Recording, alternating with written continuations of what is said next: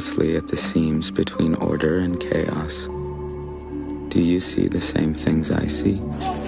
The strain, the tears, the glimpses of truth hidden underneath. Why do they fight so desperately to mask what they are?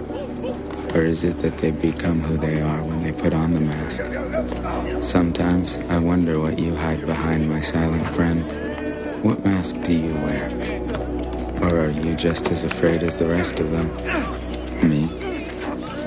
Am I afraid? Nah, man. I'm different.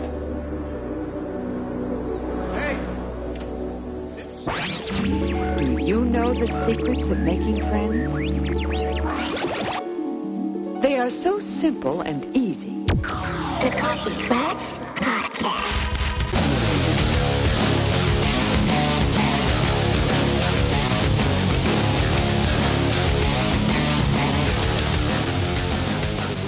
Welcome back to the Coffee Klatch Crew, Mr. Robot episode review. I'm Jason Pistorino. I'm Christina Lomangino. I'm Ryan Gemmel, back again. Thanks for having me. Thanks for being back. We missed you. It's been almost a year. Yeah, I'm excited. I'm excited too. Hopefully we can get you involved in some other shows too. Yeah. Game of Thrones. Game of Thrones. On that. Wink, yeah. wink. Yeah. And we can't wait to talk Mr. Robot again. This episode 1 is titled Episode 2.0 Unmask Part 1 and Part 2. Written and directed by Sam Esmail. IMDb gave it an 8.8 and a 9 respectively, although we only got 1 million viewers. See, that's messed up. Yeah. Because this show should be getting more. Do you think it's because it's on USA or because it's on a Wednesday? I don't remember. I mean, it was highly acclaimed last season, so maybe people just weren't aware that it came back, or when I was talking to Jamal, who's been on last season, he was saying maybe because the show is so involved, there's so much thinking involved, you really want to pay attention to it. Maybe people just didn't watch it at the time because they were saving it for another time so that they could dedicate enough of their mental full attention. fortitude. Yeah, Yes. full attention to it. So To put it in perspective, episode 1 of last year, season 1, Hello Friend, got 1.75 million viewers. wow, so it went down. That's bullshit. yeah. So weird because even the awards coming up, Rami Malek has 6 award nominations. Really? Yeah. He's the Yeah, for 2016. So he has nominations for Screen Actors Guild Award for Outstanding Performance by a Male Actor in a Drama Series, for Best Performance by an Actor in a Drama TV Series, TCA Award for Individual Achievement in Drama, Primetime Emmy for Outstanding Lead Actor in a Drama Series. All these nominations coming up for him in 2016. So he's kicking ass. I know that more people are going to be viewing it just because they're going to hear our podcast and they're going to be like, oh, we got to watch this. of course. Totally. Well, Slater won for best supporting actor, right? Who? Christian Slater. Oh, okay. I had to call him Slater. Yeah, You see I Slater? started thinking of like Saved by the Bell. And Chris, you were talking about Sam Esmail. He directed this episode. It's fun fact. Last season, he directed 3 episodes. And I was listening to our podcast. We even pointed out that we noticed when it was him directing because That's right. his style was really pouring through during those episodes. And I guess he felt that way too because this is unprecedented. This season, he's directing all 12 episodes. Oh, awesome. And he's quoted as saying, even though we had great directors in the first season, there's something about the way that my visual stuff is very specific. That is, I just felt that taking the reins would be more of a cohesive visual style to the show. And I agree. And God bless him for trying this. I agree too. That's awesome because I'm always looking for little hints and clues inside episodes and stuff. So I feel like he's really going to be on top of that more than maybe another director would be. Yeah, he wrote the first 3 episodes last season. Hello Friend, Ones and Zeros, and Debug. And he directed episodes 2, 7, and 10. And now he's directing all of them. You also said part 1 and part 2 is what we're doing today. And we're doing a lot of research, and some people are saying part 1, part 2, but some people are saying episode 1 and episode 2. Correct. Now, I don't really know what to believe. If you go off of Wikipedia, which, okay, not so trustworthy, but they list episodes 1 and 2. So this counting as 2 separate episodes in the total of 12 that we're getting this season as opposed to the 10. episodes we had in season so we're 1. getting in a whole extra 2 episodes, or maybe 1 episode if this is Right, if you two-parter. count this as 2, which it was extended time-wise as well. It did feel like 2 episodes in a way. Yeah. Definitely felt like 2 episodes because they released the first half of the episode early. Oh, right. So I mean, I watched that before I got to watch the second part, and so there was a little bit of gap in between. Well, they even said interlude, right? Intermission, which I Right. loved because this is calling back to Sam Esmail talking about how this was originally intended to be a play, and that season 1 would really be like his prologue, introducing things, and season 2 would be where all the action happens. Right. He started us off with a lot of that action and exciting things happening in episode 1, as well as the part 1, part 2 structure.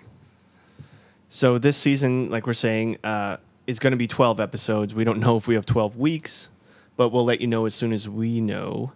And Ryan, you mentioned that you got to see it earlier, or you heard about it being earlier. This was cool. There was a moderated interview, a Facebook interview, essentially a Q&A with Rami Malek and Carly Chaikin, Portia Doubleday, she's hot, and Christian Slater, hosted by Keegan-Michael Key. And they were getting asked questions, and the people that were there at this live Q&A, Keegan-Michael Key announced to the 50 fans attending the Key and Peele. event, in person, that they were about to get a special treat, a preview of Wednesday's premiere, a whole 3 days early. But meanwhile, people that were watching this on their Facebook page, there was thousands of people streaming.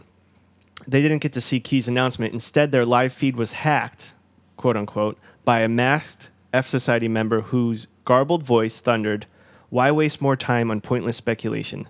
You deserve something new, something unexpected, something you've never seen before."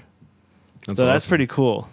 It's just it's atypical of them to just kind of mess with the norm of TV shows, the norm of interviews. Yeah, I love that. I wish I would have been watching then. That would have been great. Yeah, me too. Need to keep up. I need to be ready for right before the new episodes come out or new season starts. Yeah. And the fact that this was so long and there was so much packed into it, and I can't wait, Chris, for you to unwrap that for us. But I was having an issue because we've been so knee-deep in Game of Thrones that that's all I've been thinking about and all I've been trying to memorize. And then we get thrown into this, and it's very long, and there's so much going on, and my head's like, shit, I got to get back on this rhythm, this Mr. Right, Robot get back beat. into it. And listening into our past episodes, we were really into it, and we had a lot of guesses or a lot of predictions that we were right. We had some that we were wrong, but we were Plenty very that were plugged wrong. in. Yeah, but we were That's very fun, plugged though, in, and I don't feel plugged in yet, so I'm not even going to start to make any guesstimates because I'll feel stupid. But We also had a lot of listener feedback from season 1 reviews, and we would love to continue with that and interact with you, find out your theories and predictions on things as well. yes, so you can talk to us at contact@coffeeclatchcrew.com. That's our email, or go to our Twitter website at CKC Podcast, and we'll be there to answer any questions you have. I think we should do the Reddit thing again also. I think that worked out pretty well. Yes. Just for questions. Before we jump into the episode, just a quick note on what we were saying before. It does appear as though we will have separate episodes with airing dates all the way up until 11 and 12, which will air as another part 1 and part 2 Python. Oh, nice. So that would mean that there's only 10 episodes then. Like 10. Correct. Actual airing Right. weeks of Oh, the so there you season. go. You answered the question already. Okay, I also have a couple of notes before we get into our synopsis on this particular episode. We often talk about the origin of the title. The extension for this one is .tc, an extension that indicates a file has been encrypted with TrueCrypt. This is a freeware encryption program used for on-the-fly encryption. It was discontinued in 2014 following issues with unfixed file security problems. F Society also talks about delivering a malicious payload entitled Tango Down. This refers to a terrorist that has been eliminated, as used in U.S. Army Special Forces, and also the Twitter signal that the hacktivist has completed a hack. Oh. So, it's done. Tango Down, it's done. We have quite a few music notes for these two episodes. We see that the scoring and the music that's brought in is really important. The first one is Daydream in Blue, performed by iMonster. We hear this when you move from Elliot's head scan over to him writing in his marble notebook. I thought that given the title of the song as well as the lyrics, this was quite fitting to what he was going through at the time. You have Take Me Home, performed by Phil Collins, which plays as Scott Knowles brings the $5.9 million to Battery Park. I hadn't heard that song in so long. And that was So great. excited. It got you pumped up. There's the theme from The Parallax View, composed by Michael Small in 1974. This plays as Philip Price ends his meeting with the feds. The Parallax View tells the story of a political conspiracy covering up the assassination of political figures and a reporter's attempt to uncover it. So I don't know how many parallels they attempted to draw from this, but interesting that it's put in there. And two more. One, you have Bull in the Heather by Sonic Youth. So good. Yeah, this I was love that awesome. song. I was so into it. I was like, yeah, this is great. I love that they're putting this in there. Especially in this spot, playing in Angela's headphones Mm-hmm. while she's taking on this very critical attempt to get what she wants for the company. Right. She was taking a big risk there. She hung up on Bloomberg, for an interview. She said she was going with CNBC for the interview questions. Mm-hmm. And she was basically bluffing in that. And I looked up what Bull in the Heather it means. Yeah. And Bull in the Heather is a horse. And it was 29-1 odds that it was going to lose. And it won the race. So this is her bet. Betting on the bull in the heather. Making a bet that they're going to call back. It was a really, really good song for them to play right there. Yeah, all in the details. Sam Esmail is a genius. And we talked about this last season, shows where you could be looking too far into stuff that's not actually there, versus this show where it does seem like even the smallest details are put in purposefully, such Great. as here, and you could just watch on the surface and have it be very enjoyable drama, or when you look further into placement of objects in the scenes, music used where it is, I do think that Sam Esmail has all of these intentions in mind. Oh, yeah. Even just now, we can talk about that later, I guess. We were just looking at the scene where the FBI agent comes in, and then maybe you wouldn't notice, but in the magazine you see them talking about Tyrell's wife on In Touch. She's on the cover, and it's just like off to the side, but it's talking about her that she's become famous now after Right. this whole ordeal. And you wouldn't really, I had never put that spin on it through the whole episode, just rewatching it now. Oh, she's getting all of this out of this Scandal. all that's happened. Yeah. Amazing placement everywhere. The last song we hear is Till We Meet Again, performed by Gladys Rice, which plays as the episode ends. This song was written during World War I and tells the story of a man saying farewell to his sweetheart. We have one tech note, as far as I could find. F Society uses ransomware to extort eCorp. Ransomware is a form of malware that disables a system or encrypts data and sends a message to the target demanding money to return the system back to what it was. And that's going to become an important theme as we talk about the episode. That was huge. Last year, two right? was it? 2 No, years 2 ago? years ago with the crypto lock. Yep. And that really, really promoted Bitcoin as Yes. a currency. It drove it through the price of it through the roof, which almost to the point where did the people of Bitcoin create this ransomware to promote Bitcoin and raise the price of it, because a lot of people made a lot of money off of that. Yeah. Maybe. A few more notes talking about looking for small things. As part of Elliot's daily regime, he sees at some point Hot Carla, which is the girl standing on the basketball courts lighting a fire. She is burning a book in a red wagon. In case you didn't notice, the book is the text of the Samuel Beckett play Waiting for Godot, I think is how you say that. It's a 2-act play in which 2 characters wait endlessly for this character.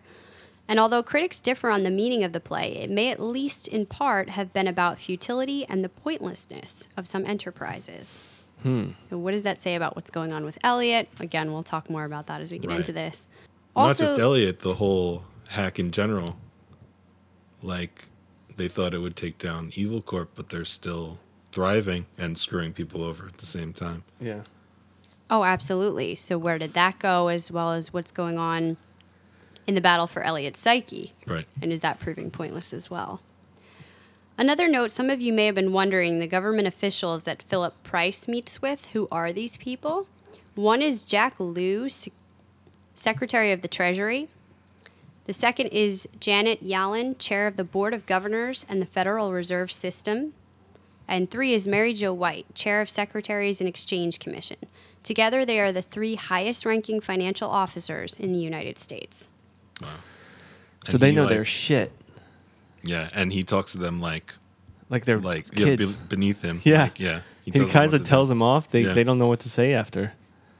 Yeah, like they have no idea what they're doing. He has to lead them. Yeah. Right. All right, we can also talk about some of the new actors that we have on the scene in this series. One is Leon, played by Joey Badass, a new close friend of Elliot's from the neighborhood. The second is Ray, played by Craig Robinson, a man from Elliot's neighborhood who helps him, perhaps. We're not really quite sure what this character's importance is going to be. I was excited to see him in that role. Like, Craig Robinson? Yeah. Yeah. I'm used to seeing him in comedies and stuff, and even in The Office, he kind of played a straight-faced character. Yeah. But this is like a serious This is role, completely it looks different like. for him. I mean, we know him from This Is the End, Pineapple Express, The Office, Hot Tub Time Machine, both of them, and the Dodge Dart car commercials. Don't touch my Dart.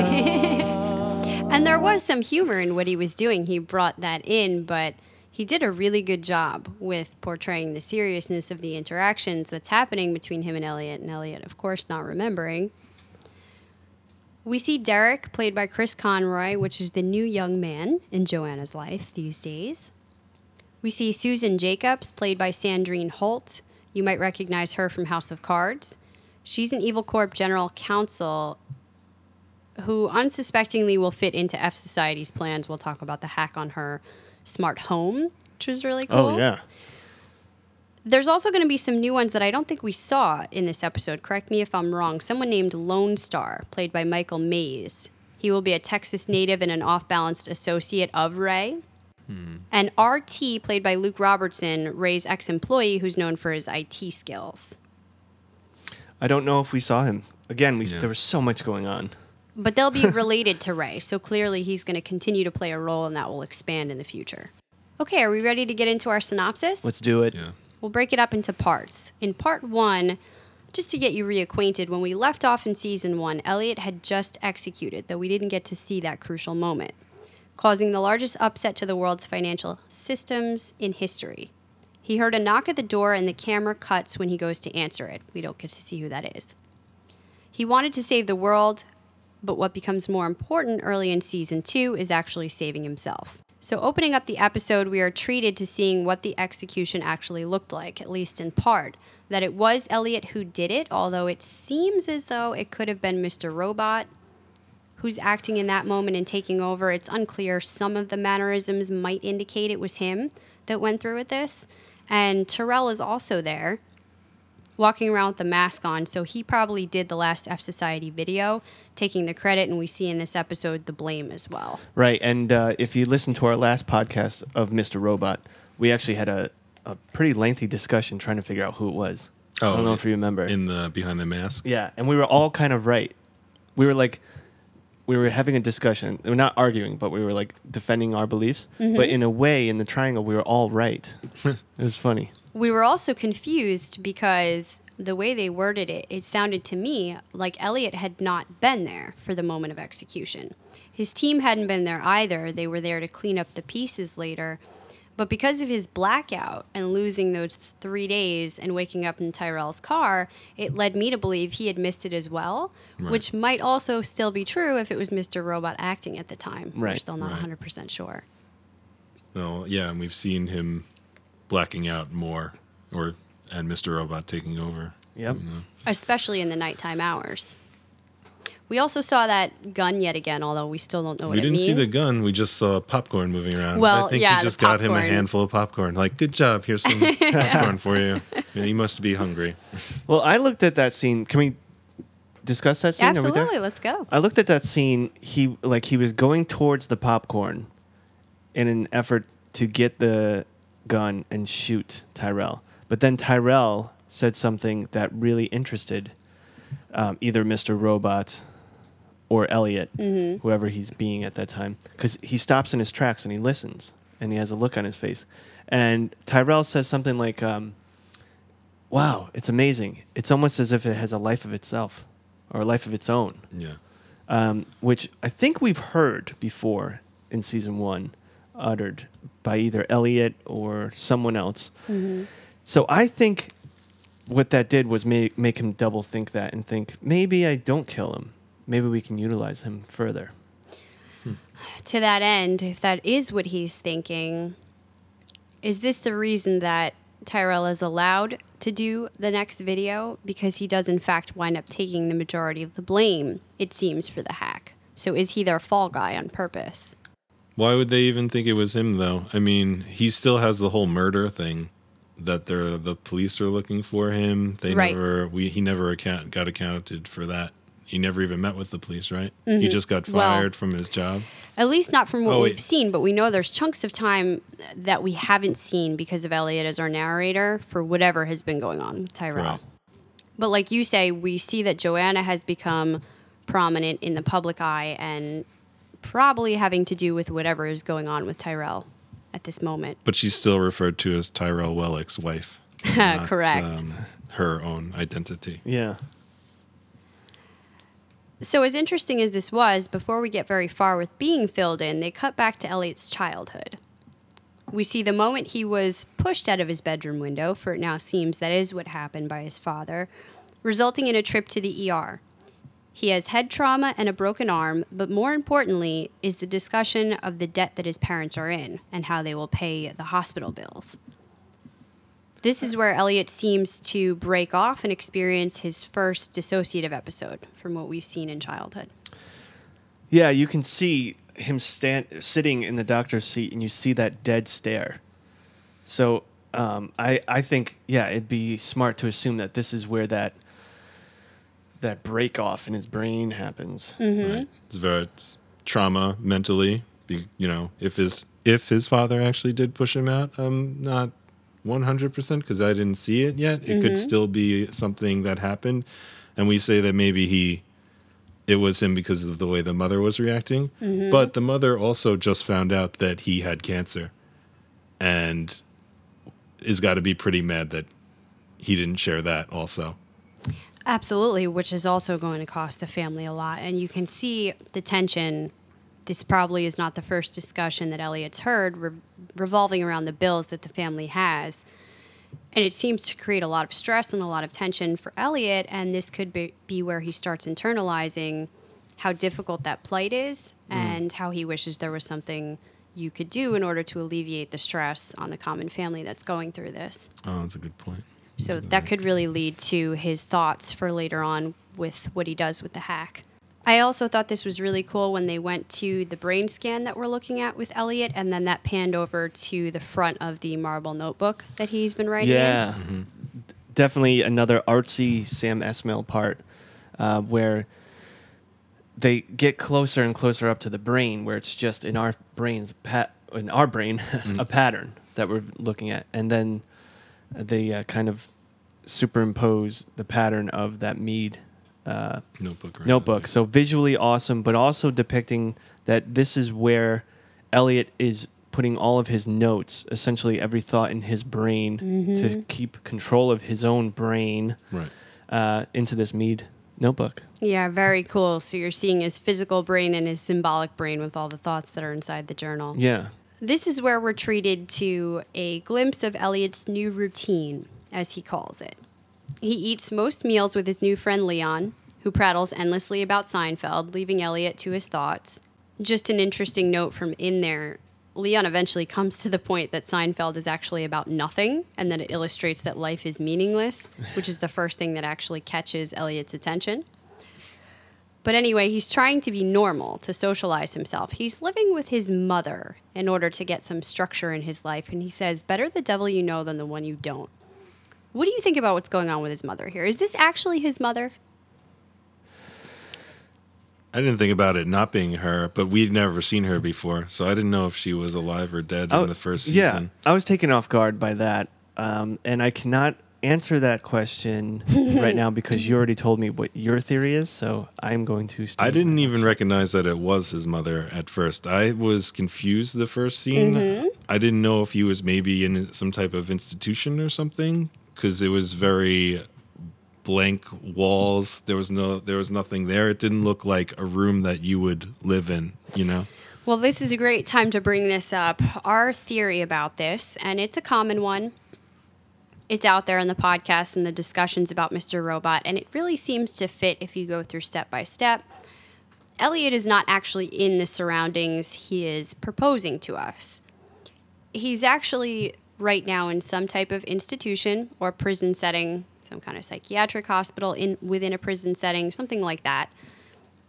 This answers a lot of questions for things that don't seem to make sense as you move through his routine, such as, Ryan, what you said when he first wakes up. He's in this room that looks very much like a prison cell, very bare. He doesn't have any sharp objects with which he could hurt himself. All he's provided is a notebook and a pencil, in fact, not even a pen. Right. That's it's very dull. It's not sharpened. Mm-hmm. Very much like what you would get if you were in some type of psychiatric hospital. He goes downstairs, and this almost seems to be a group living room. There's one TV, and it's downstairs in the living room where him and his mother and whoever else can sit and watch. Right. Kind of the way it would be in, say, a group home, something of that nature. The meals occur at the same time every day, like With the same clockwork, person. with the same people. At the same seat.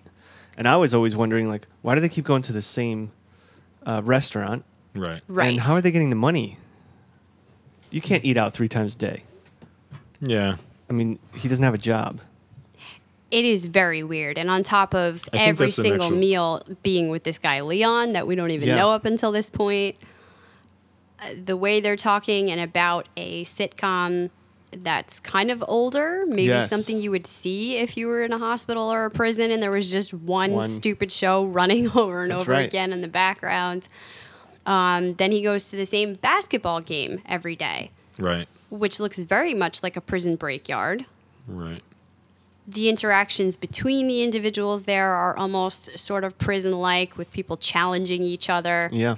And I think the icing on the cake here is when we're introduced to Ray, and I know we're moving way ahead, but when he starts to speak to Elliot, it seems very peculiar to us, him pushing things, Elliot rejecting that, and yet he still doesn't go away. It's very therapist-like. He's trying to gain his friendship and to get him to open up Right. and talk about things. Yeah. And also with, what's his new friend? Leon? Leon. Yeah. Like just getting into, like almost getting into a fight for no reason, then just walking away. Right. We're like, wouldn't you say to Elliot, I'm out. I'll see you at lunch or dinner. But if they're all in yeah. the same cell or same either jail or psychiatric ward, you would just walk away because you're going to see him. You know, Yeah. you're not really leaving. Right. And then, yes, when you were talking about, I got to get these names now. Ray. Ray, I was like, yeah, this guy knows his name, and he's being kind of pushy but delicate at the same time. And why does he have a dog? Yeah. Well, I mean, if he's another, you're saying Ray is like a therapist? Yes. Okay. And he's trying to get him to open up, and Leon's another patient. Yes. Yeah. I just did air quotes. And Okay. no one's Yeah, he talking can to have him. his No, own. none of his outside crew is Right. talking to him. The other thing is that if you watch the basketball game, they're Yeah. pretty bad. You know? Yeah. Yeah. For a street ball game, I would think that they would be a little better Yeah. for wherever they are. But I did hear that restaurant that they're at is an actual restaurant, so that they go to in Brooklyn. Well, this would make So- sense though, because the end of this theory is that Elliot is not where he seems to be, and he's presenting us, the viewer, with the picture that he wants us to see. Okay. Because as we fast forward, Elliot does not trust us I anymore. love that when he was like, I don't trust you. You didn't tell me Right. what was going on last season. I So love that. whatever role we're playing as the audience, and we have brought this up before, are we another part of Elliot's psyche, somebody that he turns to, another aspect of his personality? Either way, Elliot has always been the unreliable narrator for us, but now we can trust even less what we see. We can't trust the reality that we're presented with because Elliot doesn't trust us. Right. So he's only going to let us see what he wants us to see. So if he's in this institution, he doesn't want to present us with that yet. He's giving us another picture, and to fill in the holes, he might be using things from an ordinary life or from his old life. A diner down the street represents Right. the cafeteria now. The prison cell-like room with the warden or the nurse or whoever is watching over and make sure that things happen in an orderly fashion is his mother, because that's what she used to represent Right. in his life structure. So it all could play in really, really well. The question is, why does Elliot not want us to know this is where he is? Well, let me raise you, because I think that could be true, but I think there could be another layer to this. Okay. Because we have 3 layers here. We can't trust, and he can't trust us, right? So we can't trust Elliot. But also, Elliot can't trust Elliot. So is Elliot depicting these areas for us or for him to help with his own mental fortitude? Or, Right. So he might not even be hiding it from us. He might be hiding it from himself. And I think that all hinges on where it is that we find him. So if this is a voluntary putting himself into some type of mental health care type of facility, then I believe he's hiding it from us and he's doing it for his own reasons. If it's a prison-like setting where he's been put against his will, then perhaps, as you say, it's too difficult to deal with and he's not registering it on that level. Right. Who asked him the lawyer mother? Yes, this is the therapist, which is what I was going to say next. We find out that this whole routine he's describing is the way he's telling it to Krista, his old Okay. therapist. He's lied to her before, though. Exactly. So is this some kind of nice story that he's telling the therapist so she'll believe he's okay? And if that's the case, is this because she's his long-standing therapist? So, okay, he would get a new one. Let's say if he checked himself into the hospital, he Right. would get a hospital therapist. But if this is something mandated by courts, he might need an old therapist to sign off on his release, a 2-doctor thing, where if you're admitted against your will, you need 2 doctors to sign Right. off on your bill of health to say you're good to go. Somebody that they might bring in is a therapist that he's been seeing for a longer period of time, which, by the way, Krista was a court-mandated psychiatrist Right. for what reason we don't know in his past. So she might be brought in on a 1 or 2 session basis to evaluate how he's doing and whether or not he's okay. Right. And you say brought in, and I think that is true. And he's just visualizing himself being in her old office. Right. On the couch. There was one thing before we move off of your awesome theory. When Gideon comes in, he's very touchy about, he's very adamant about staying quiet or trying to. And then as he gets emotional, he keeps looking back at his quote unquote mom. Right. And then his mom's like, something going on? Or something like that.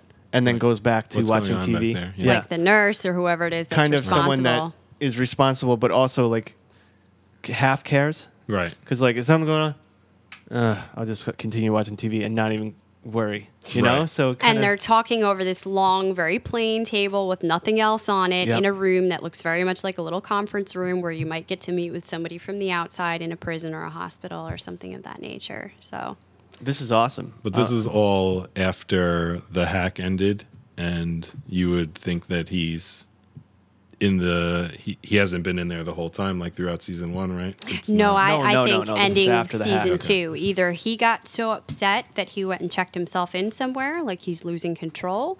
he was very or- upset about finding out Mr. Robot was his father, and Oh, then yeah. that he wasn't there. Well as Darlene and Angie being very upset when we saw the scene in the graveyard, and they're Right. like, you're still seeing him? So is this something that's happened in the past? When it gets bad enough, they commit him back in for a short stay? Yep. And also upset that Darlene's his sister, and he keeps forgetting, and he tried to kiss her. right. And we'll talk in a little So bit much happened. about how she has really assumed the main role of F Society. She is the leader, filling in the hole in Elliot's absence. So if Elliot was still there, we have to think she would be going to him much the way she did in season 1, knocking on his door. What's going on? Why aren't you part of this? We just Right. pulled off the biggest hack in history, and she's leaving him alone and assuming total leadership here. Yeah, and then Also- when that bearded dude was talking to her after Mobley. she does her speech, he's like, "Have you talked to Elliot?" And she's like, "No, I haven't yet," or something like that. Yeah, Kind of he's like what very you would say if bizarrely- you had someone in the hospital or jail. Right. Like, yeah, I'll get to them. Right. Very bizarrely written off for right now in a way Yes. that we didn't see, no matter how bad it was getting for him in season 1, even with the drug addiction spiraling out of control. They just dealt with it. So, what do you think of her theory? Did it blow your mind? It Yeah, blew it's mine pretty when she cool. told me. Yeah, I like it. But I mean, I heard something similar earlier today from Okay. the guys at work, and Fuck those guys. but I was just worried that we were going down into a whole thing has been a dream sequence thing, which No. I would not be That happy would about suck. at all. I would be very angry. Like, didn't you learn from what was it, Dallas or Falcon Crest when? One of there's those plenty guys of them. went into a dream where like the whole Roseanne did also like the whole last Oh, season yes, was that's right. a dream and like audiences don't appreciate that No. type of But no, And I don't think we're going down that Sam at all. Esmail is way too clever for that. He'll play with it in Right. things like, I believe, what he's doing here. Elliot is somewhere he doesn't seem to be, or there are things happening that we are not privy to because Elliot doesn't know what's going on, but we will get them later and it will make sense. And I think if he is in some type of hospital setting, that's not going to last very long. I think he will get out soon and we'll get back to what's happening in the world since he's left. I also think it's interesting, going back to his therapist, Krista, she clearly was really upset about the falling out they had last time and does not want to see him. This is very reluctant. So it does appear as though she's been called in to meet with him again against her better judgment. And she is questioning him about the routine. And he's kind of saying, well, isn't this what people do? Don't they just move from one day to the next in a very mindless manner with this routine that they're not really happy with? And even she, as a therapist, is looking at him like, oh, okay, is this really what you see mental health as being? And like you said before, he has talked to her, we believe, about his father presenting himself as a facet of his personality that comes out from time to time. And I believe the question, why your mother, indicates why is it her that's coming out now? You know, why are you manifesting her into being in this routine instead of your father? There must be a purpose for that, and you need to look into that more. Yeah, I mean, in the first season, we never really hear about the whereabouts of the mother, if she's even alive. It's always don't just really a hear about bad situation that he's not happy with his mother, doesn't like her, and she was rough with him at times. Yes. Although, I mean, I guess we assume that's the mother. Well, his projection of her anyway, the way he sees her. Well, I'm just thinking more along this line of being mistreated by maybe a like an aide or a mental health counselor or like, you know, one of the nurses at a place, and you see him like them bang the food down. Maybe in childhood too, he had frequented a mental health facility, and that's Some other person. Personification of that. Yeah, either way, like you said, this is somebody who partially cares, but seems to be mostly about instilling order and structure, which he believes he desperately needs right now. So we do see that he has bigger problems, Elliot. He is struggling with Mr. Robot's hold on his psyche. The routine has all been in an effort to keep control of his mind, but it seems that Mr. Robot is often winning. He's withholding information about Tyrell's whereabouts. This is the biggest thing that Elliot wants out of him, that he is basically keeping as hostage until Elliot does what he wants him to do. Sort of. I mean, Elliot's also keeping him from being able to do anything. Elliot won't touch a computer. He doesn't want anything to do with that life anymore. He doesn't have any Well, electronics. he can't if he's in a... Exactly. Yeah. That too. He can if he's there. But if he's stopping himself, I mean, Mr. Robot is asking him why they're there, or like he has a choice of getting out. You'd think Mr. Robot would see the facade. Oh. Maybe or maybe he's maybe asking not. I mean, when does Elliot bring him out? This brings us back to what exactly is happening in Elliot's psyche. So Elliot seems to be our baseline personality. When you have mental health issues where you are dissociating and you have multiple personalities manifesting themselves, the baseline, like with Elliot, has often experienced some kind of trauma in their life. And because of whatever happened that they were not able to deal with in the moment, they have created another personality who is stronger or more capable of taking control in certain types of situations and dealing with it. It seems as though he has brought in Mr. Robot to deal with situations where you need somebody more aggressive, more willing to do the things that Elliot wasn't capable of doing. So what exactly are those moments? When does he bring him out? And are there other personalities? Is it just him? Clearly, when it is him, he is fully taking over, and he's losing blocks of time, and this seems to be happening mostly at night. So where Elliot thought that he was keeping control on him by imposing this routine, he's actually just been providing Mr. Robot with a clear window where he can come out and play. Yeah, that's true. We see that when he sees the gap, when he's reading, after he realizes that Mr. Robot talked to Ray. Yeah, and this is all happening at night. So he sees that from a certain time in the evening till a certain time in the morning, there are no recordings. He has not written anything down, and Mr. Robot has been taking over at those points. We also see that they are struggling with each other. While Elliot is trying to keep Mr. Robot in check, Mr. Robot is trying to seemingly destroy Elliot's part of the personality, as we see him shoot him in the head, and not for the first time. Yeah, well, first time for us, but not for him. Right. So, I thought, when I first saw that, I was like, first of all, that was beautiful. It was well done. But secondly, I was in my head, until he shot back up, I was like, oh, we just saw the end of Elliot. Now it's going to be a show completely with Mr. Robot in control. Oh, yeah. And I thought that was going to be the major switch right there. Like Fight Club, when Ed Norton got rid of Tyler Durden, he shot himself in the mouth. He was shooting Tyler Durden, but he shot himself in the head to get rid of him. But maybe the same, like Mr. Robot could win that fight.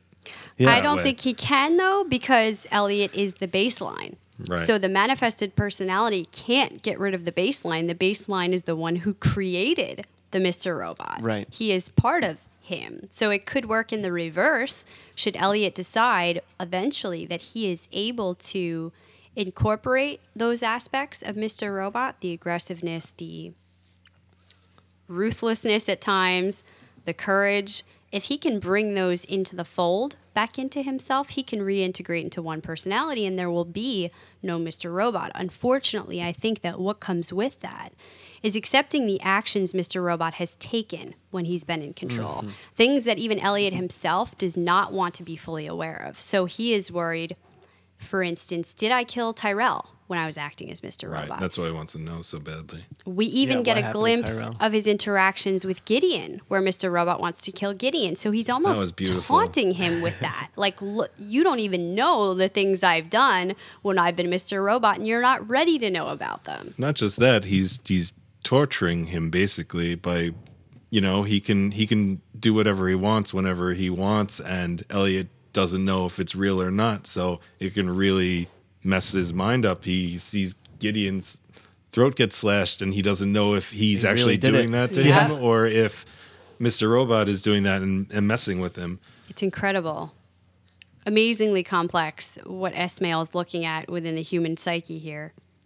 I just wanted to bring up one more thing about his new routine. Like in that one scene, you see, I thought it was really cool. You see Elliot moving around the room, writing in his notebook. And then when Mr. Robot comes, when we see Mr. Robot for the first time, he takes his notebook, snatches it out of his hand, and throws it across the room. And I'm like, is that why Elliot's moving around the room all the time? Because Mr. Robot is constantly taking his notebook and throwing it away from him. So he's got to constantly go get it and then start writing again.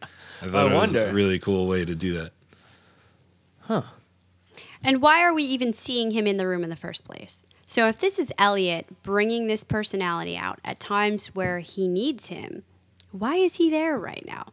Elliot has more control than he thinks he does. And I think that it's going to get more and more complex with the two of them showing down over the course of the season. Well, do you think he had more control? He had more control in the first season, I think, even though he would see him when he was there and interact with other people in the room like he was in the background. Well, he was accepting that persona and what he stood for when he wasn't fully aware that it was part of him. Right. When he becomes fully aware that this is actually part of who he is, he's less okay with it. Right. He's less able to take ownership over the things that Mr. Robot has done and what he stands for. So now he's fighting against him. Right. And we see less of the... I mean, he knows now, too, actively that he's not actually there. He still accepts him like he's a real person, but he knows when he's talking with other people that they can't hear him now. Mm-hmm. Like in the first season, he told him how to tear apart the guy in, was it Iron Mountain? Mm-hmm. Remember? He talks to, I forget his name, but he basically makes him feel so small just so Yes. he can get to that next level of security. He makes him leave. Yep. So, and that's Mr. Robot telling him in his head that he's got to do this. He's got to tear him down because they need to get around this obstacle. Right. But now it's not, it's just either Elliot's in control and he knows what's going on, or Mr. Robot's in control and he has no memory of anything that has happened. Right. I think right now with Elliot, again, corresponding with what you're thinking is going on, I think that he has checked himself in because it's very evident that he's trying to get better. He's Right. writing in his notebook. He wants to get normal. He wants to get in this regular regimented routine to stay normal. And I think what Mr. Robot's trying to have him do right now is check himself out. Right. So You that's think what the he's whole fight is. Mr. Robot is taking over and acting the way a sane person would act to try to convince his psychiatrist? No. No, I no. think what's happening is that he's on medication right now as part of this program. That's what I was wondering. And Like, so It doesn't while seem like it's- he is, because Mr. Robot's still there. Is it just too... And Elliot doesn't seem... Well, he doesn't really seem out. I guess He always looks doped. That's Right. why. I But guess he so. is going along with things in a way that even the prior Elliot as baseline doesn't really seem like he would. And it would take time for these medications to really kick in. And I think that throughout the day, while they're active and while he's part of the program and whatever else, you're not seeing as much of Mr. Robot. But when he goes to sleep, when his conscious At mind night. goes to Right. sleep, That's when you now see Mr. Robot's able to take over. And I think he's engaging in some shady dealings to try to get this thing back up and rolling. So to- if that's true, do you believe 100% like what Ray is talking about? Is Ray trying to do something shady also? Because it seemed like that's what he was getting at. He's asking him about doing some kind of hacking or whatever. He's asking Elliot to do that.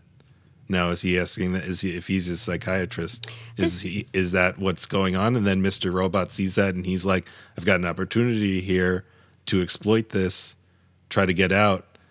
If I can work out this deal, I'll do this stuff for him, as long as." Well, that could be, or this could be the therapist's awareness of what's happening with Elliot and him trying to get Elliot to confront it and to integrate these parts of his personality into one.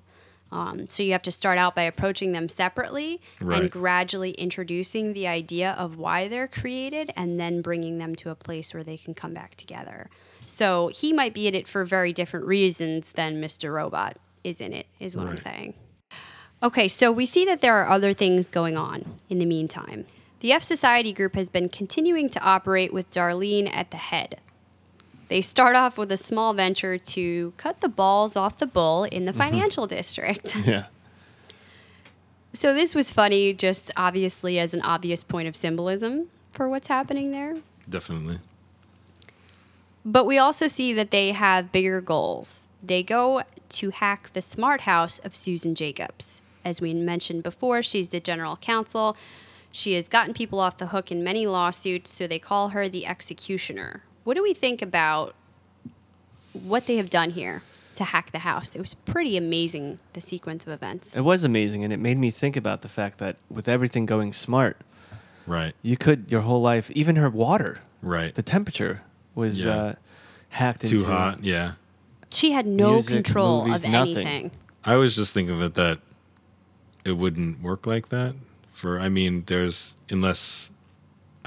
had the heat running into the cold line, but that was just my that wouldn't work initially. That you wouldn't be able to The water part? Yeah, I mean, I guess you could make it hotter in the boiler, and that would be temperature controlled. Yeah.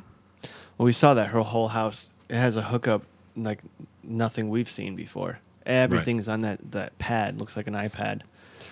Well, yeah, and obviously it can't be completely fixed because even the people that would help with this, there's so much chaos going on in the world right now that everybody has their own shit to deal with. Mm-hmm. And it's really funny. She's clearly a person prior to this who operates very dependently on her routine, doing the same things every day at the same time. And when that's messed with, she doesn't know how to function. It very effectively kicks her out of her house, throws her off. We see she gets late for throughout the rest of the episode, right? She can't get herself back on track. She's late for the meeting. She's flustered. Oh my goodness, people that have to drive in traffic, how do they get anywhere? Really helpless. And I was just surprised that she left the house like blasting with music. I was like, just go to the circuit breaker. Just kill the power to the house. I don't understand why. Well, she doesn't know what to do. Yeah. And the video that kept playing, I couldn't get I wanted to really hear what he was saying. Because guaranteed he's saying something that is very important. Absolutely. But I couldn't get it. I couldn't hear it. Clue. Yeah, Hint. exactly. Well, she finally leaves, and we find out that this is where Darlene and the hackers want to set up their new base of operations, at least for a little while, and that Darlene has become the social crusader and leader of the group. We see that destroying the debt records seem to have made things worse rather than better in the world right now. This is what we talked about last season in our episode reviews, having no plan for what comes next and trying to deal with the fallout. And that's where they start to set a new hack in motion, demanding $5.9 million from E-Corp. So Susan Jacobs has a meeting with Philip Price and the new CTO, Scott Knowles, to explain that everything's going to be down for 5 days, creating more havoc. And what should they do? Should they play into the ransom or not? Yeah, this is a ransomware software that they used, right? Yes. Yeah, and ultimately they decide to do it. Scott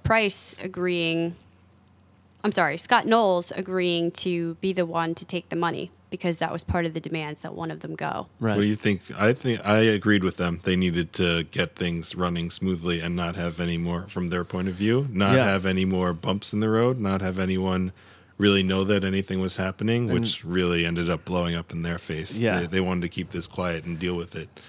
Well, $5.9 million isn't much to them, but I kept thinking, if they did it once, they can do it over and over and over again. Well, that's the problem with giving in to people who are demanding ransom. And if you don't report it, if you keep things quiet, how do you know where it's going to end? And they could just keep extorting them now.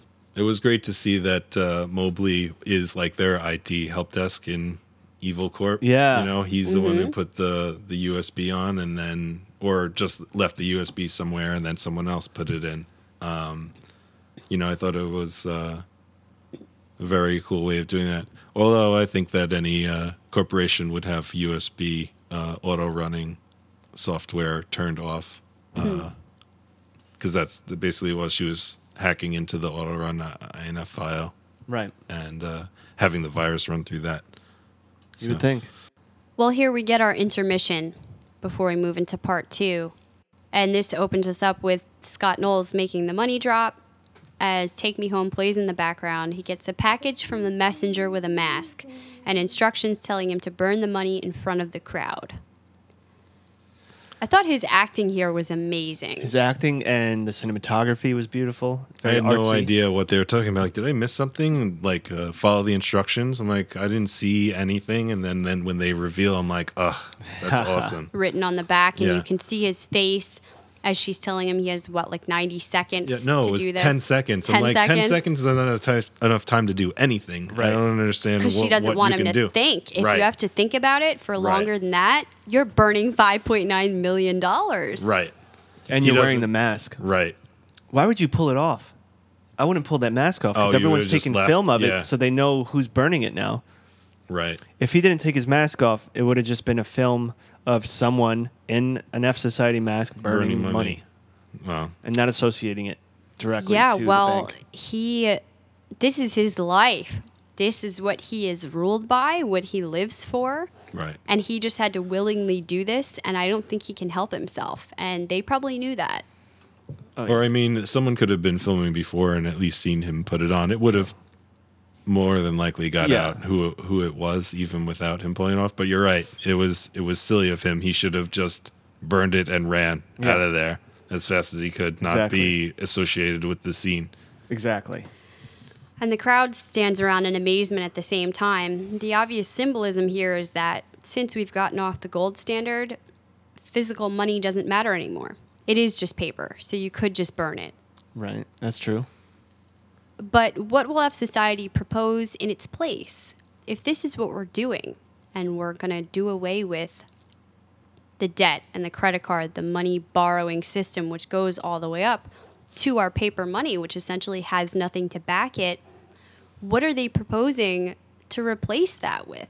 Bitcoin. You know, I mean, this is just going to throw everybody into complete chaos, and there will be no order and no function. And is that the point of the group? Anarchy? Really? I mean, you know, they need to figure out what do they want to do next. Yeah, I don't think they really thought through the cause and effect. And we're kind of seeing it. They're not really showing it too much, but people need cash right now. You have to shop with cash. Mm-hmm. There's no credit card machines, it seems, or working credit card machines.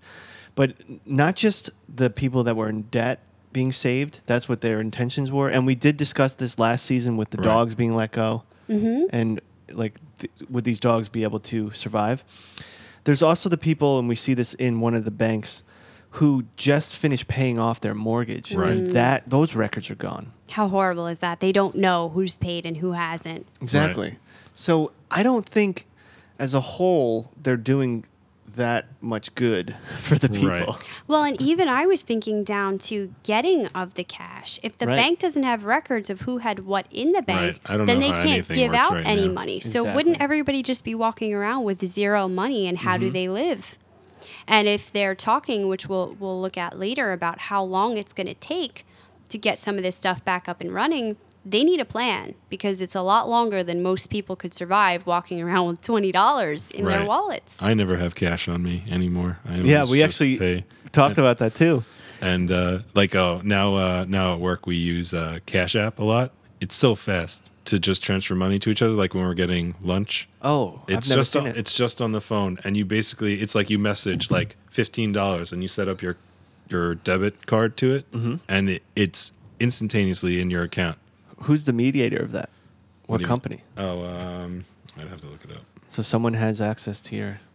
Dude, F Society could just fucking fast I know. cash your They whole could bank totally account. do it, but it's so convenient.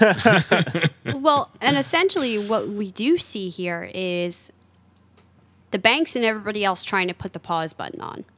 Like, we can't figure it out right now. We don't know what you've paid, what people owe, so everything's just going to shut down, which is all fine and good and probably the best move until they do get things figured out. But like we said, for the average person, I'm sure they're going to start showing the effects soon of how do they get by. It's going to set the depression in motion.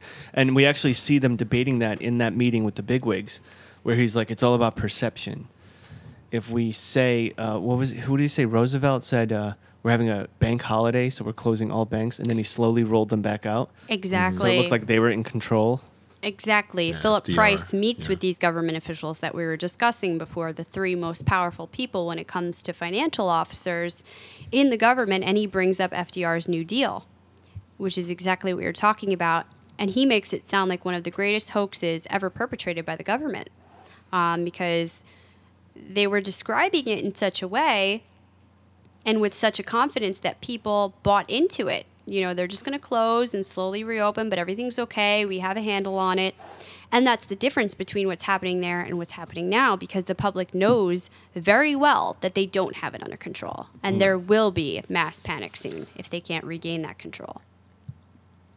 So while it seems like a good thing in the short term for the people, I think that's going to start building up soon. We talk about how I think Angela is... not Angela, I'm sorry. Darlene. I feel like she's losing it. she is very not capable of being the leader of this group. Well, she was never the leader of this group.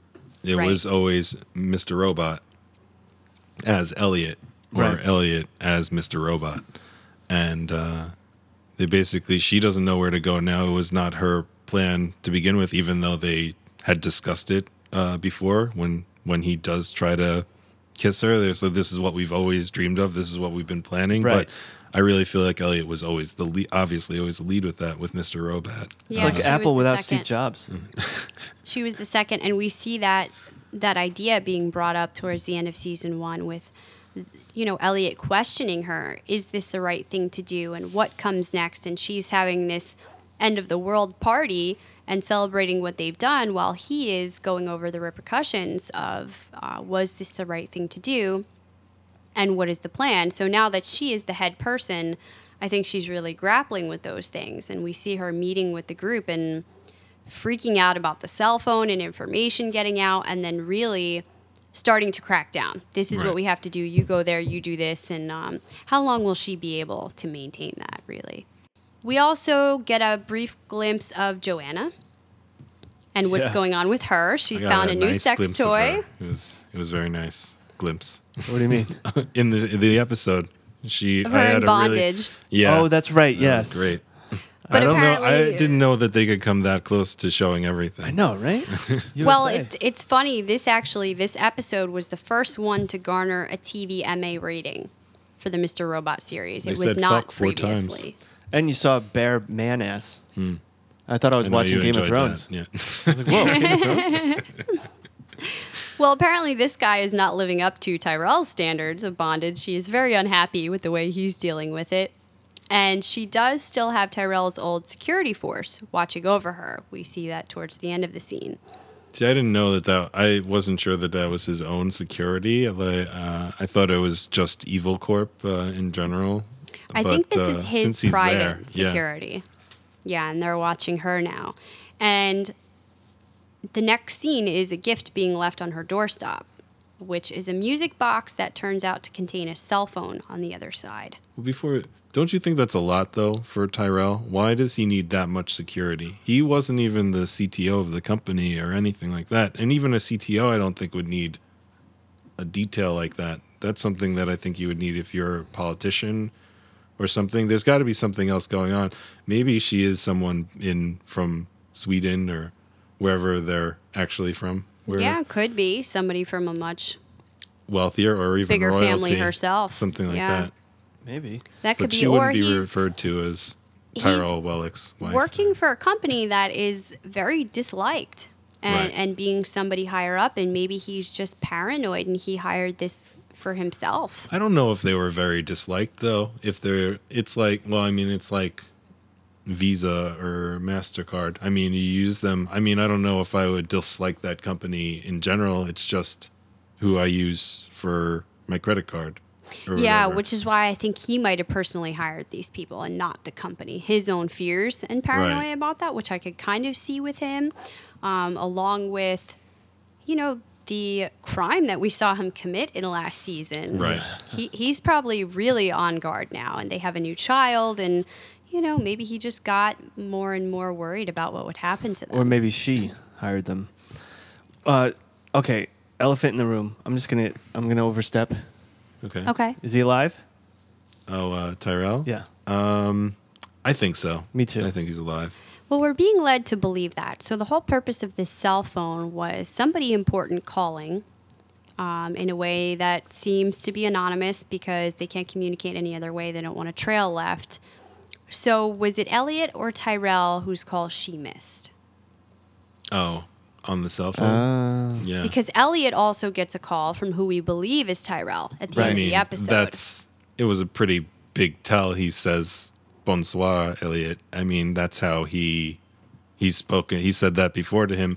Now, I mean, could Elliot be manifesting him in Or it his could be mind the wife. also? The Right. wife might be saying that too to him. But it sounded like Well, but in his head, I don't know. I think he's alive, so I think that is him. right. I think he's alive, but I question if it's him or Elliot that was calling her. Like, how in Okay, on that what's seemed- going on with Tyrell is Elliot, and if he's being hidden for his own safety. Or has he been captured? You know, if he's the person to blame. We talked a little bit about White Rose and them figuring out at the end of last season, putting the blame on somebody that we thought was Elliot, but clearly here is Tyrell, and they were going to deal with that person the way they normally do. So do they have some type of hold on him? And that's why we don't see him now. They're keeping him somewhere. It does sound very lighthearted, his greeting, but I don't think we've seen enough to be sure yet. What's the significance of the music box?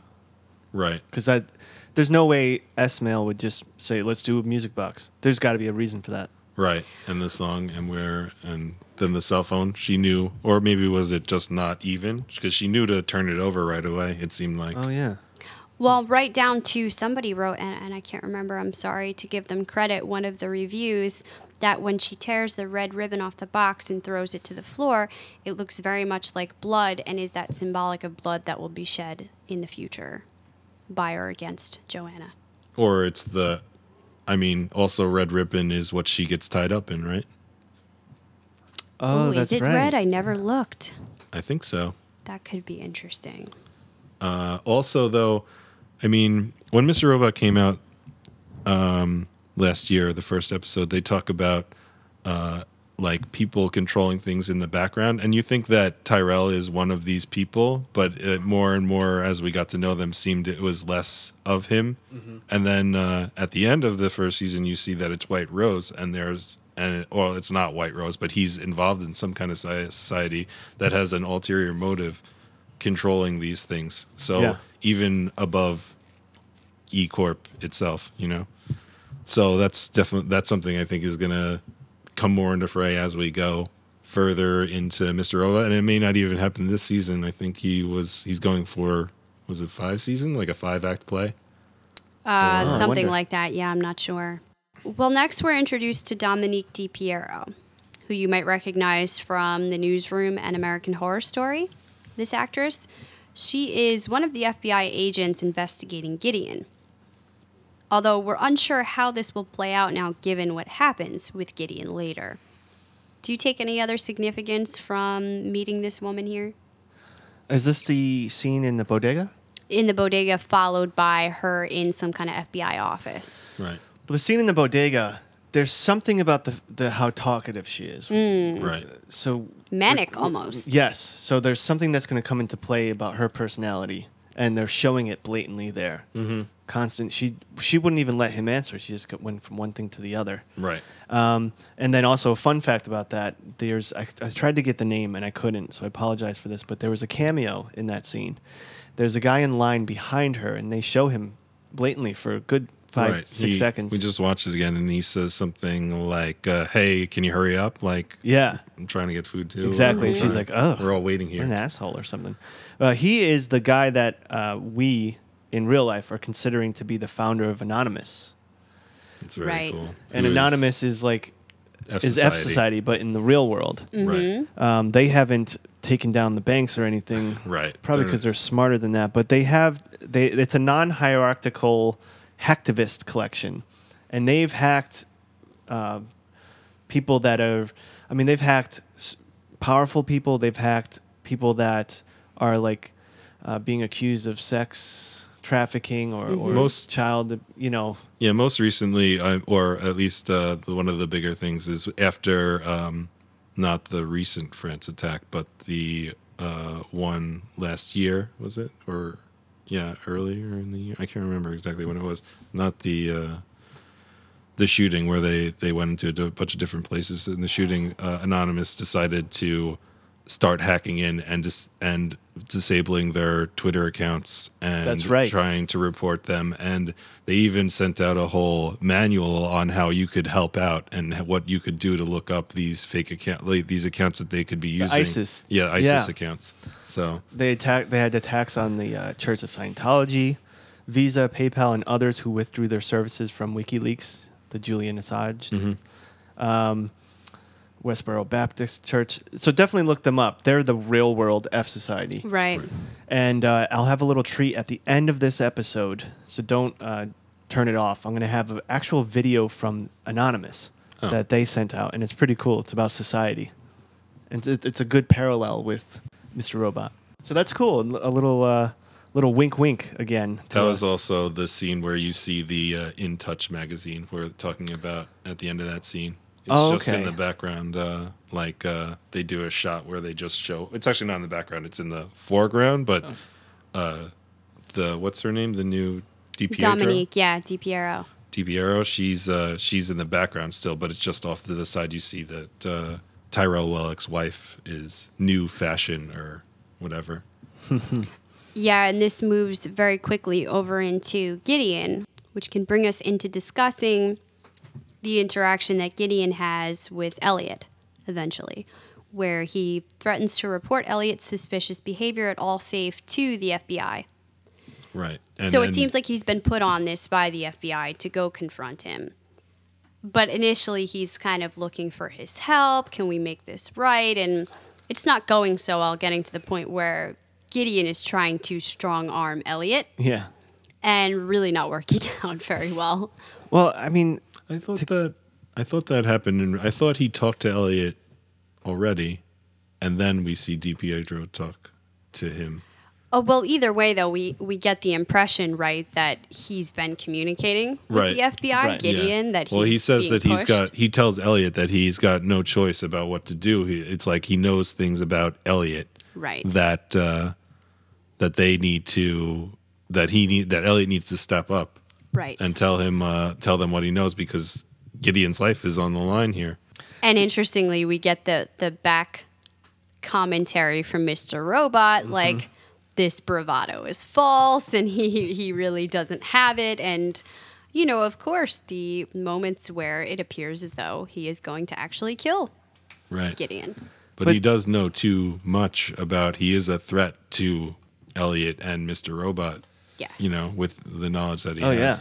And it's weird because you feel that Elliot really likes him. And we knew that last season. I really like Gideon. Gideon's a cool. really nice character. He's a good guy. He's got he's got morals, but as we know from Game of Thrones, sometimes the morals don't really First save people you. to go, Yeah. the ones that are too His whole life black or got white. fucked.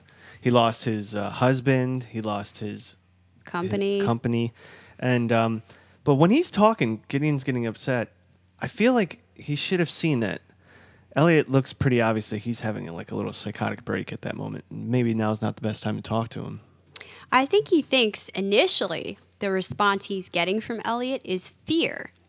And that as he's telling him, I can bring up these things, that Elliot's kind of backing down, because at one point he's like, yeah, I'm going to go to them. That's what I'm going to do. I'm going to tell them. And Mr. Robot's like, yeah, see, now this is what smaller animals do when they feel threatened. They start to puff up and try to make themselves bigger. And basically, you've got him. He doesn't got you. Don't worry about this guy. But yeah, we might as well just deal with him. Let's just take him out of the equation, right? And Elliot obviously does not want to do this and is very afraid of what's going to actually happen to Gideon, but manages to kind of avoid the situation for now, and Gideon leaves. However, we do wonder where this is going to go, because like we said in a later scene, Gideon is shot in the neck in a bar by a man named Brock, an activist. See, I thought that this is what Elliot was talking to Ray about, if he's not in a psychiatric institute or whatever. Okay. I thought that this is him setting this up. He's going to do some kind of, hack work or whatever. He's going to do something for Ray, and Ray's going to get a guy to take Gideon out, and this is what... Hired Brock? Yeah. See, I like the storyline more of showing what the effect of everything on the normal people is. Right. And it's more of just the humans around Elliot's little world going bananas. Right. Losing money, losing their minds. Yeah, and- people and have heard shooting about him. Gideon and his involvement in this thing. And the guy says, this is for our country, or this is for America. Like you said, He's like gonna he be a really hero. is Yeah. just kind of like crazy. Yeah. And he's the guy on the list. It's just Arya with the many-faced god face on. And he's just, sorry. He's the next one. Got to balance the scales. Well, really cool. We have 2 more scenes to talk about, and I think they're big ones. The next one, we finally move over to seeing Angie. And we've been wondering, we left off a little bit weird with her last season of her joining E Corp and I don't understand. seeming this to whole thing. move over too quickly Right. into She's taking really that drinking job. the Kool-Aid or Yeah. something. Or she's getting on the inside and she's working with them. But it seemed like she didn't know anything about what Elliot was doing or what he had been up to with F Society. Right. And last season, when she took the job, we were theorizing that she was taking it to bring it down from within, and that would be the easier way to go. But when we see her this season, she seems to have become a shark, very cold and calculating. This doesn't really look like an act with the game of chicken that she's playing with the booking. However, then we see her later on going through these affirmations, and it's almost like she is trying to brainwash herself into being this persona that we see during the day. Even the scene with the lawyer is her like she's like shutting her down very quickly. She doesn't, because she can't really explain why her shift And Tara. in how her mood, how her feelings about this place have changed, and so maybe after the whole Elliot episode in the cemetery, Darlene needed to confide in someone else. She needed support from her best childhood friend, or her and Elliot's best childhood friend, and maybe she's talked her into trying to move up the ranks in. Yeah, and I think this was something Angie was considering anyway, seeing that the lawsuit from the outside probably was not going to go anywhere, the wrongful death thing, and that the way to beat them was to get in on the inside and to move up quicker and be able to take them down that way. So the question is, how much is she participating with Angie and F Society about this? You must think that this is part of their plan as well. And thus, she needs to be good at it. She needs to act the part when she's there. But she's doing it very convincingly. Right. From somebody we saw last season, all dressed in white, acting very timid, not even able to stand up for herself at a meeting with an Allsafe, she is now somebody very ruthlessly responding to the situations as they come at her. So, I think she was all dressed in white here too, though, right? oh, was she? Yeah. Well, she's That's got a white interesting. blouse on. Because that might indicate that she's still there underneath the facade. Yeah, so the white is under. Maybe. She's got a black skirt on, but a white blouse. So will she be the anti-hero to go up against Elliot, or is she part of the plan here to take down E-Corp? We have to see moving forward. I That's really something- don't know. I have no idea. I don't even know where her storyline's going. This is something that I'm very intrigued and I'm excited to find out where this leads. I could see it going either way. I don't think she's done a complete 180 in the time that we've seen her, given the fact that everything bad had already happened to her, Right. and she was still maintaining that innate goodness last season. And Elliot shunned her from participating in that. But other than that, you didn't really see like a breaking point for her to say, I'm going over to the dark side. So I doubt that that's what's happened here. Right. It seems more likely that she is getting on the inside in order to take them down. But it's just, like I said, a question of how much is she collaborating with Elliot, and will she go up against him unwittingly with her own plans that she's trying to carry out. Well, we don't even know what Elliot's plan, or Or- we got to say or- Mr. Robot's plan. Or Angie at this point. I mean, Right. you just don't know.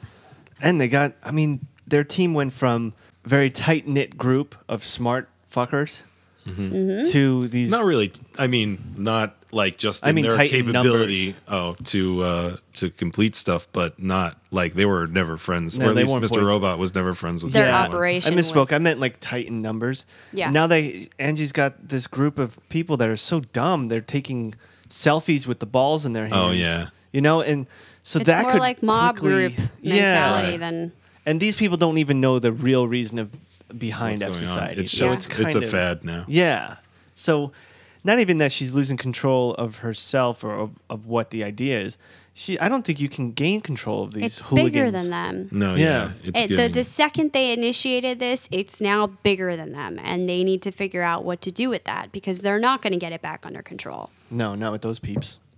And our last scene is just as poignant when we go back over to Elliot figuring out the influence Mr. Robot's had while he's asleep, and Elliot seeming to have a complete breakdown.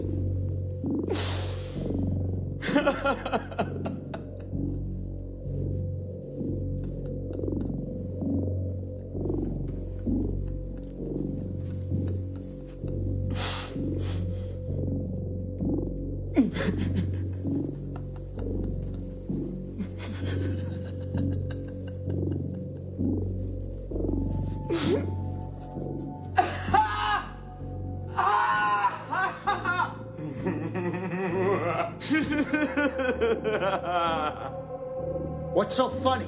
We started a movement. We were meant to lead it. Now get back on a terminal now. Give me what I want, or keep shooting me.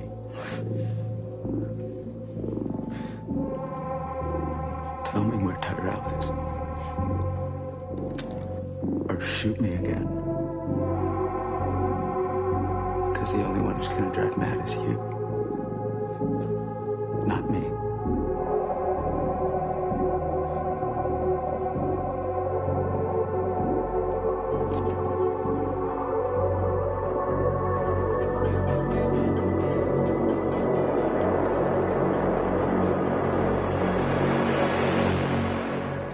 Oh my goodness, that was a crazy. Yeah.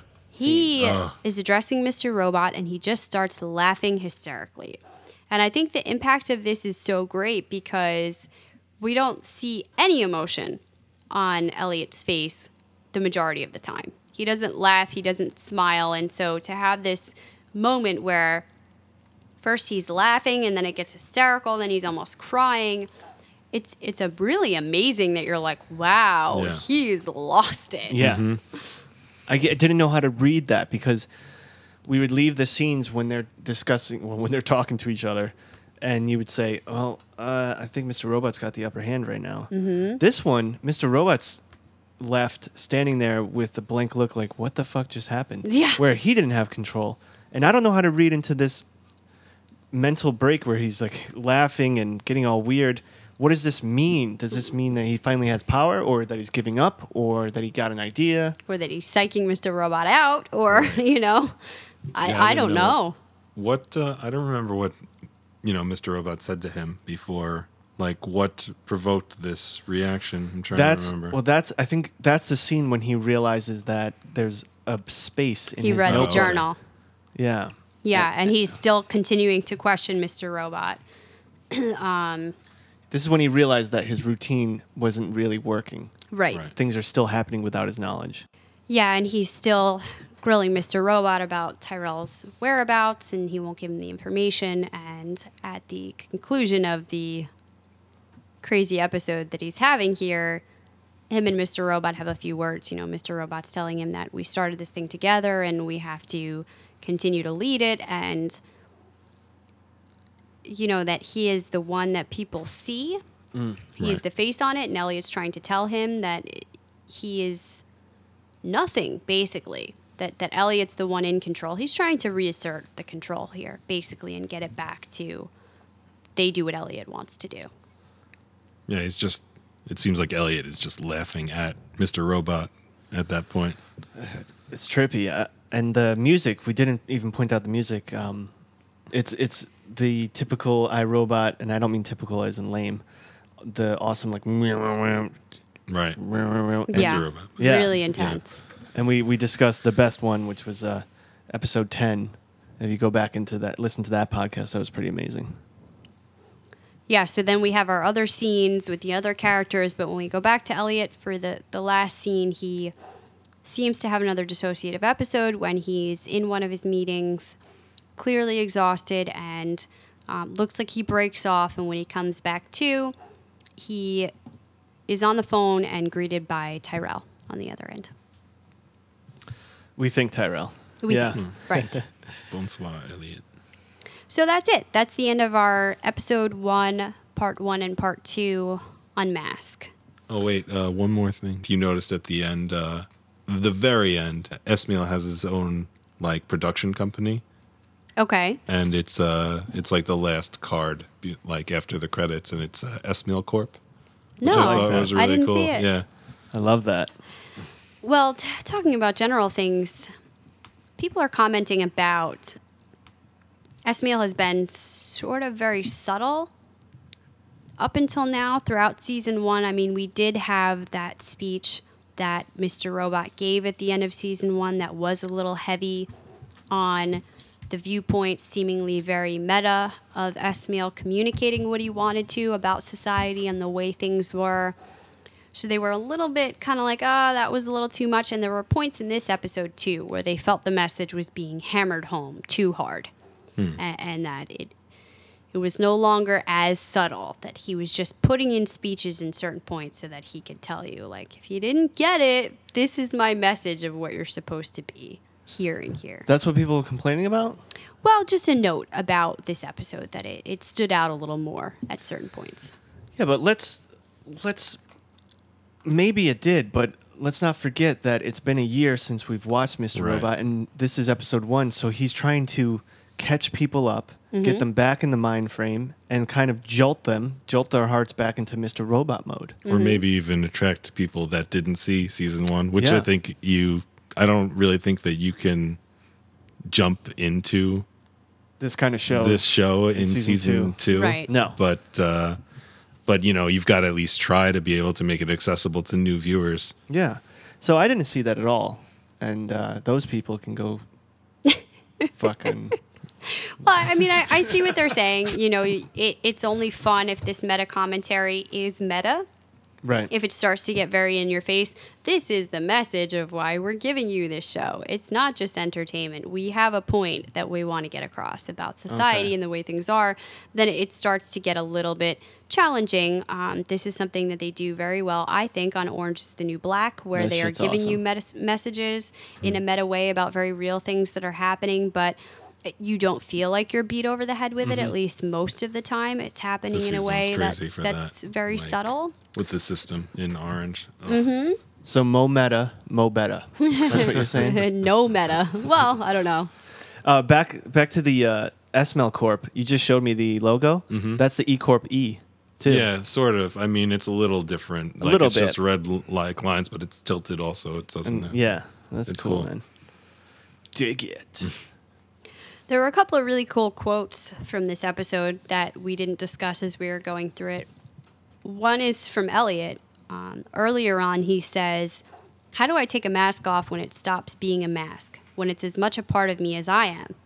And later he says, "This is why I'm different. Sometimes my mask takes over," which is key from him. From Ray, we get, maybe truth doesn't even exist. Maybe what we have is all we've got.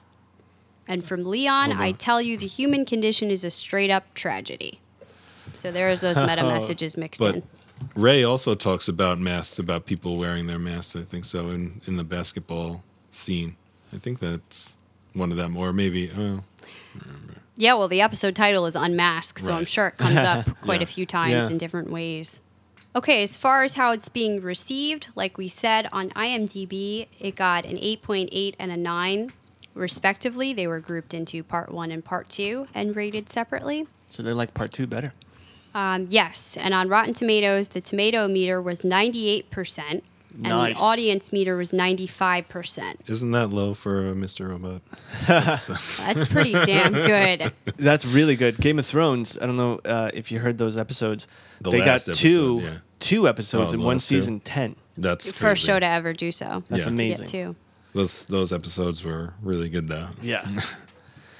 The consensus was, quote, unique storytelling, a darker tone, and challenging opportunities for its tight cast to push Mr. Robot even further into uncharted television territory. I like that. So let's talk about our ratings. What do you give episode 1? So for Game of Thrones, we have Raven ratings. For this one, you want to go robot ratings Why not? or bot ratings? And I think Ryan's going to go with his own every time. This is cool. I'll start. Robot rating 9. It jolted me back into it. I almost, I knew that I love Mr. Robot, and we were finishing up Game of Thrones, and I was very upset, and I was like, yeah, we do have Mr. Robot. But then when I started watching it again, I was like, yeah, we do have Mr. Robot. Like, I forgot how awesome it was. So 9, perfect. Threw me right back in. I give it a 9 as well. I think that I'm not sure how I felt about the 2 sort of episodes being jammed into 1. I feel part 1 would have suffered a lot without part 2. But it would have been very much set up the way that episode 1s of new seasons normally are. I felt like combining 2 into it almost made it too much, to the point that by the time the episode was over, you were like, oh my goodness, my brain is going to explode. What did they just give us? I can't even process all of that. But it also made it exciting because they're doing things in a way that other TV shows aren't, and they're very famous for that. So I liked it a lot, and I thought that Rami Malek, as ever, his performance was just amazing, and the psychological moments going on with him were the most interesting part to me. And you just reminded me, this episode, or these 2 episodes, was released on a limited commercial break. Yes. So what I complained about a lot last season was commercials throwing you out of it. I don't know if you remember me bitching about that. Not really. I never watched it like that. So I was always watching, I think I was watching it the after. replay. Yeah. Okay. Well, this one, we didn't have that happen to us because it was very limited. We went like 25 minutes without the first commercial I don't know break. how they did that. It was amazing, though. No, actually, no, I would watch it live, but I would also watch it afterwards without any commercial breaks. So Okay. I wasn't getting thrown. And what's your robot rating, or whatever rating you're calling it? I don't like to. I mean, I want there to be. I feel like a 9 is too high for this episode. Maybe I'll go back and give this a 9 Okay. later on. You don't want but to start so high. Not. Yeah, it's not just that. It's just that this is like an intro episode to the like setting things up for the future. Now, if they set these things up and everything that they're promising here delivers in the Sure. right way. That's going to make this episode that much more amazing. Like, we're going to look back and be like, oh, this said this and it. Oh, my God, I can't believe this was in it now. Right. So I'll give it like an 8 Tyler Durdens out of 10. Okay. So. Nice. 8 Tyler Durdens out of 10. I like that. So all pretty strong, though, on the episode 1 overall. I loved it. And I do have to say that I am terribly sorry that we're releasing this episode so late. Our Mr. Robot episodes will be released much earlier in the week from this time forth. We were away this weekend, and this was the earliest we can get it pushed out. But don't worry, it won't be the day before when we release it every time. Yeah, moving forward, we will be more timely. And like we said, we would like to include any of your feedback and your responses. So please keep in touch with us and let us know if there's anything we can do to improve. Oh, I have one more bitch fest. Andy Greenwald is back, and now he's doing Hacking Robot. Hacking Mr. Robot. I was wondering if we should even bring it up. I actually didn't watch it. Did you guys watch it? I didn't watch it. I I watched a only little just bit of found it. out about it recently that they did it. Well, I was very upset because Talking Thrones, we didn't like that at all. No. No? And I love nerds, and I can get down because we're pretty nerdy. But this dude is kind of like It was all corny, fluff nerdy. in the Game of Thrones one. They Right. didn't. Every time they bordered on going into real material, they had to back out and go to, this is our fun show. Look Yeah. at our map. Look Right. at our things. Let's joke around. So it was frustrating in that way. Now it looked like the Hacking Mr. Robot was going to be a lot more serious because he had Rami Malek and Christian Slater on there. So Right. they had to be talking about some cool stuff. I am going to go back and watch just to give it a chance and see how it Yeah. goes, if it's structured a little bit more like Talking Dead. I watched it. He had Sam Esmail on there too. Though when they spoke, it was very good. And I got to be honest, it is better than Talking Thrones. But maybe I'm just jealous because I feel like we would do better. Why is this fuckhead getting all this? And also, like, I wonder what Chris Hardwick is thinking about all this. Well, is it like that? Is it like Talking Dead? Yeah. He, I heard him say, like, them question Hardwick about them doing that Talking Thrones. And he said he was, it's not like he's got like a monopoly on it. Like, he loves Game of Thrones, but it's not like, I'm not upset that they didn't ask me. Well, not Right. that I'm not upset that they didn't ask me, but it's like, it's not like I'm the one in control of all these things. Right. So, He's got course. enough. yeah. Jeez. And his plate is pretty full. I just feel like he handles it well, and I'm unsure about how the handling is going to be here, how I'll feel about it. But I will hold back my criticism until I watch it. I don't like the name Talking Thrones either. Like, it is too much like Talking Dead, which I thought was like, oh, it sounds so similar. Was it to Talking Thrones? No, it was After the Thrones. After the Thrones? After Yeah. the Oh. Thrones. And then Oh. this is Hacking Mr. Robot. I'm not crazy about After the Thrones either, but It was okay, but just listen to us. It's much better. That's the bottom line here. Stay tuned for our next episode. Speaking of us, really good news. Not that it matters because you guys are already listening, but we have a new iTunes channel. So now we have officially 3 channels, and it's on Google Play and Stitcher, all those guys. We have Coffee Klatch Crew, Mr. Robot episode review. and So Game of Thrones. Yeah. So with this particular one, if you just want to hear the Mr. Robot podcast, You can go to that one, subscribe to that.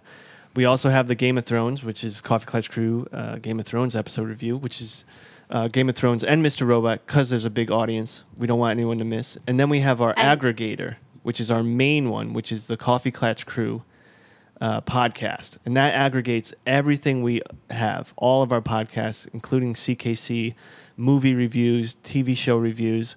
So if you don't want to miss a beat, just subscribe to that one. And don't forget that there will be new Game of Thrones stuff coming out soon, too. So don't just dismiss the Game of Thrones one because you think it's over with and done. Like Jason says, if you want to just do Coffee Clutch Crew, you will get all of it because we will also be having the bonus part 2 for the Game of Thrones coming out in the near future. That's it for this episode. Till next time, this round's on me. This round is on me.